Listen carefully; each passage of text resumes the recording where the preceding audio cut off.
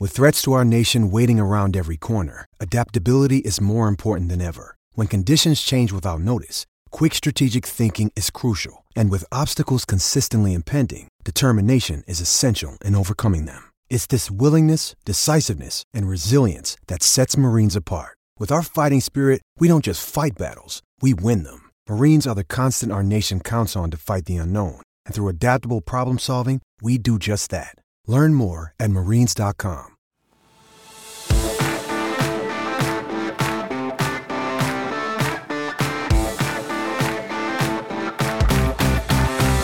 Welcome into the PFF NFL Daily. Today discussing the first defensive player off the board.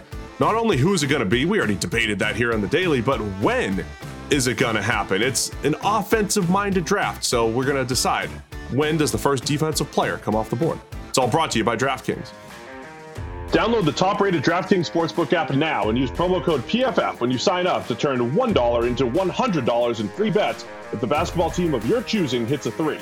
That's code PFF to turn $1 into $100 in free bets for a limited time only at DraftKings Sportsbook. Must be 21 or older, New Jersey, Indiana, or Pennsylvania only. New customers only. Restrictions apply. See DraftKings.com/sportsbook for details. Gambling problem? Call 1-800-GAMBLER or in Indiana, 1-800-9-WITH-IT. All right, Sam. We've been debating some of these defensive players over the last couple of weeks, and looking back historically, this could be an historic draft with all offensive players, QBs, receivers coming off the board, offensive weapons like Kyle Pitts. When do we see the first defensive player coming off the board?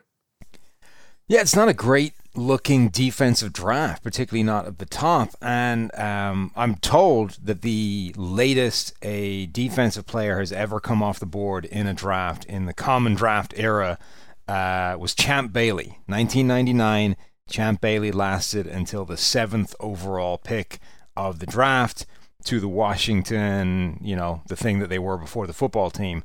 And I think if you look at this draft, the earliest that a defensive player could come off the board is number 7. And I think that is probably less likely than it is going to happen. Detroit pick at number 7.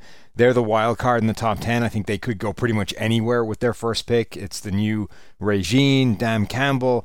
Who knows where the Lions are going? They could, I guess, in theory, pick a defensive player. But if they don't, I don't think Carolina will. Denver won't. The first guy coming off the board is probably going to be at number 10 to the Dallas Cowboys. And obviously Dallas have been paired with a cornerback quite a lot so far in this draft process. But even that isn't a lock. Like, Dallas could easily go in a different direction, start repairing that offensive line. They wouldn't necessarily have to take a defensive player. Yeah, it is really fascinating to look at because the first team that really needs to look defense is the first team that has a non-QB pick, the Falcons at 4. If you're slotting in Falcons needs, it's corner, edge, again, any sort of impact player on the defensive side of the ball. But it's been tough mock drafting for the Falcons just because there's no good defensive player that fits. There's no impact, clear cut. Here's this, here's Chase Young. If this was a year ago, and those top 3 QBs were coming off the board, Chase Young's going at 4 overall to the Falcons, So you just don't have that this season. We did do a whole daily trying to debate who the best defensive player was. And then if you look at the PFF draft board, the first defensive player is at 7. And that was the first place where you said, okay, maybe it's the Lions at that spot. And that guy's Micah Parsons as far as the draft board goes. But he's a linebacker, Sam. He's a guy that you don't always want to take a linebacker, even a guy as special as Micah Parsons, how good he is against the run and athletic and what what his potential looks like. So there really isn't a clear-cut favorite. And again, going back to the PFF draft board, after Micah Parsons, it's Patrick Surtain at number 12. So there's only 2 defensive players in our top 12. I do agree that the Lions at 7 are the first team that looks that way, but you're right. It could end up being the Cowboys at 10 before we see a defensive player. Yeah, and when you start to think about it, I do kind of wonder what separates a guy like Patrick Surtain from the top 10. Even if you just rewind a year ago, where Jeffrey Okudah was the number 1 cornerback on most people's boards. Jeffrey Okudah was a surefire top 10 pick, people, on higher. And obviously look at how high he ended up going. What's the difference between Patrick Surtain and Jeffrey Okudah? Surtain's got 3 years of excellent grading. He's, I think, as technically advanced and sound as Okudah is. Maybe is a slightly worse athlete, not quite as impressive in that degree. But it seems like we've just sort of arbitrarily decided that, yeah, Surtain's good, but he's 10 to 20 good, not top 10 good. Whereas there has to be, I think, a degree of market fluctuation in this, and that, look, this isn't a great year for defense, and if you need defense, maybe a guy like him should get pushed up into the top 10. Yeah, I think he gets pushed down because just of the special players, right? We mentioned a few weeks ago when the Dolphins made that trade up to number 6, they're essentially assuring themselves of the quote unquote blue chip player, right? The stud player, regardless of position. I think between that and the fact that we're talking about 5 QBs going potentially in the top 10 or at least in the top 15, that's naturally going to push defensive players down. And that's, what we're debating here. So if you have 3 quarterbacks, not only coming off the board at the top, but at the top of our draft board, and then you have Kyle Pitts, the unicorn, Jamar Chase, one of the better wide receiver prospects to come out in a long time, Devontae Smith, a Heisman winner at wide receiver and an absolute star, even with his lanky build. A couple other quarterbacks to debate. Penei Sewell, one of the best young tackle prospects we've seen in a while.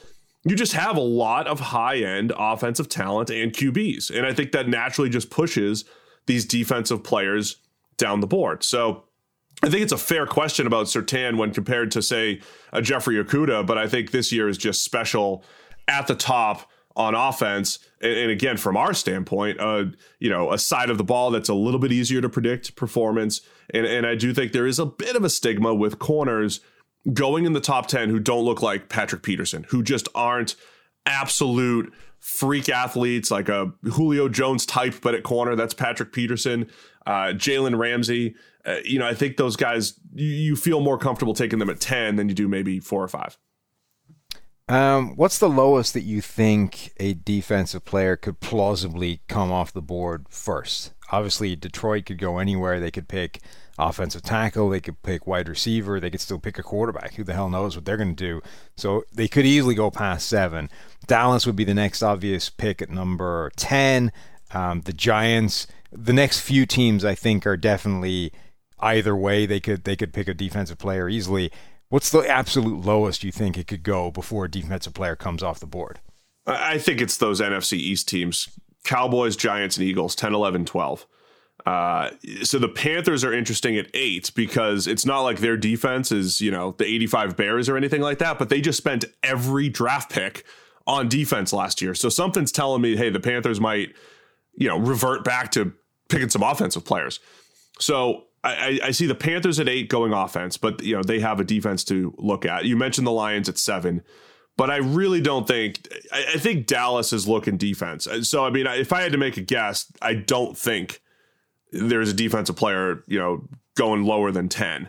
So I would say Dallas, but certainly the Giants or the Eagles are looking that way as well. So you think they could go even past those teams from a defensive standpoint?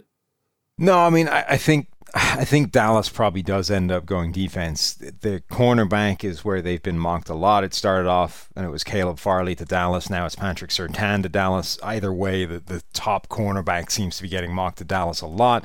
They don't have to go that way. I've seen them in the market or mooted to be interested in a linebacker. They would have potentially their choice of the top linebacker, or also on the defensive line. Like, that defensive line has been a mess, particularly inside. Maybe they're the team that picks Christian Barmore, the one guy that seems to be a consensus first-round pick among those interior defensive linemen. It would seem very difficult to envisage a world where Dallas passes on all 3 levels of the defense to grab somebody on offense, presumably an offensive lineman, because obviously their wide receiver group is excellent. They're getting Dak back. It would have to be an offensive lineman.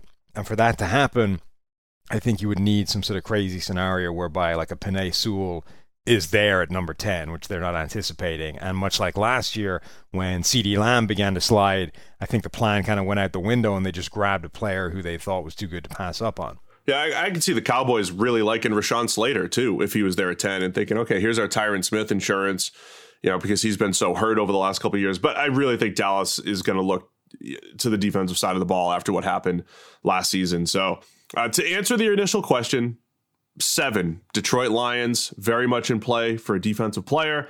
Cowboys at 10, very much in play for a defensive player. Maybe the Broncos at 9 as well if they don't go QB, but 7, 9, or 10 for the first defensive player off the board, it would be a record-breaking season. I think it just shows where this draft class is and the strength at the top.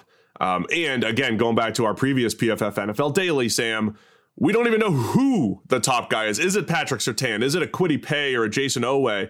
Is it a Christian Barmore? We don't even know who the best player is on the defensive side. So it's really clouding what could happen in the first round. So let us know. What do you think?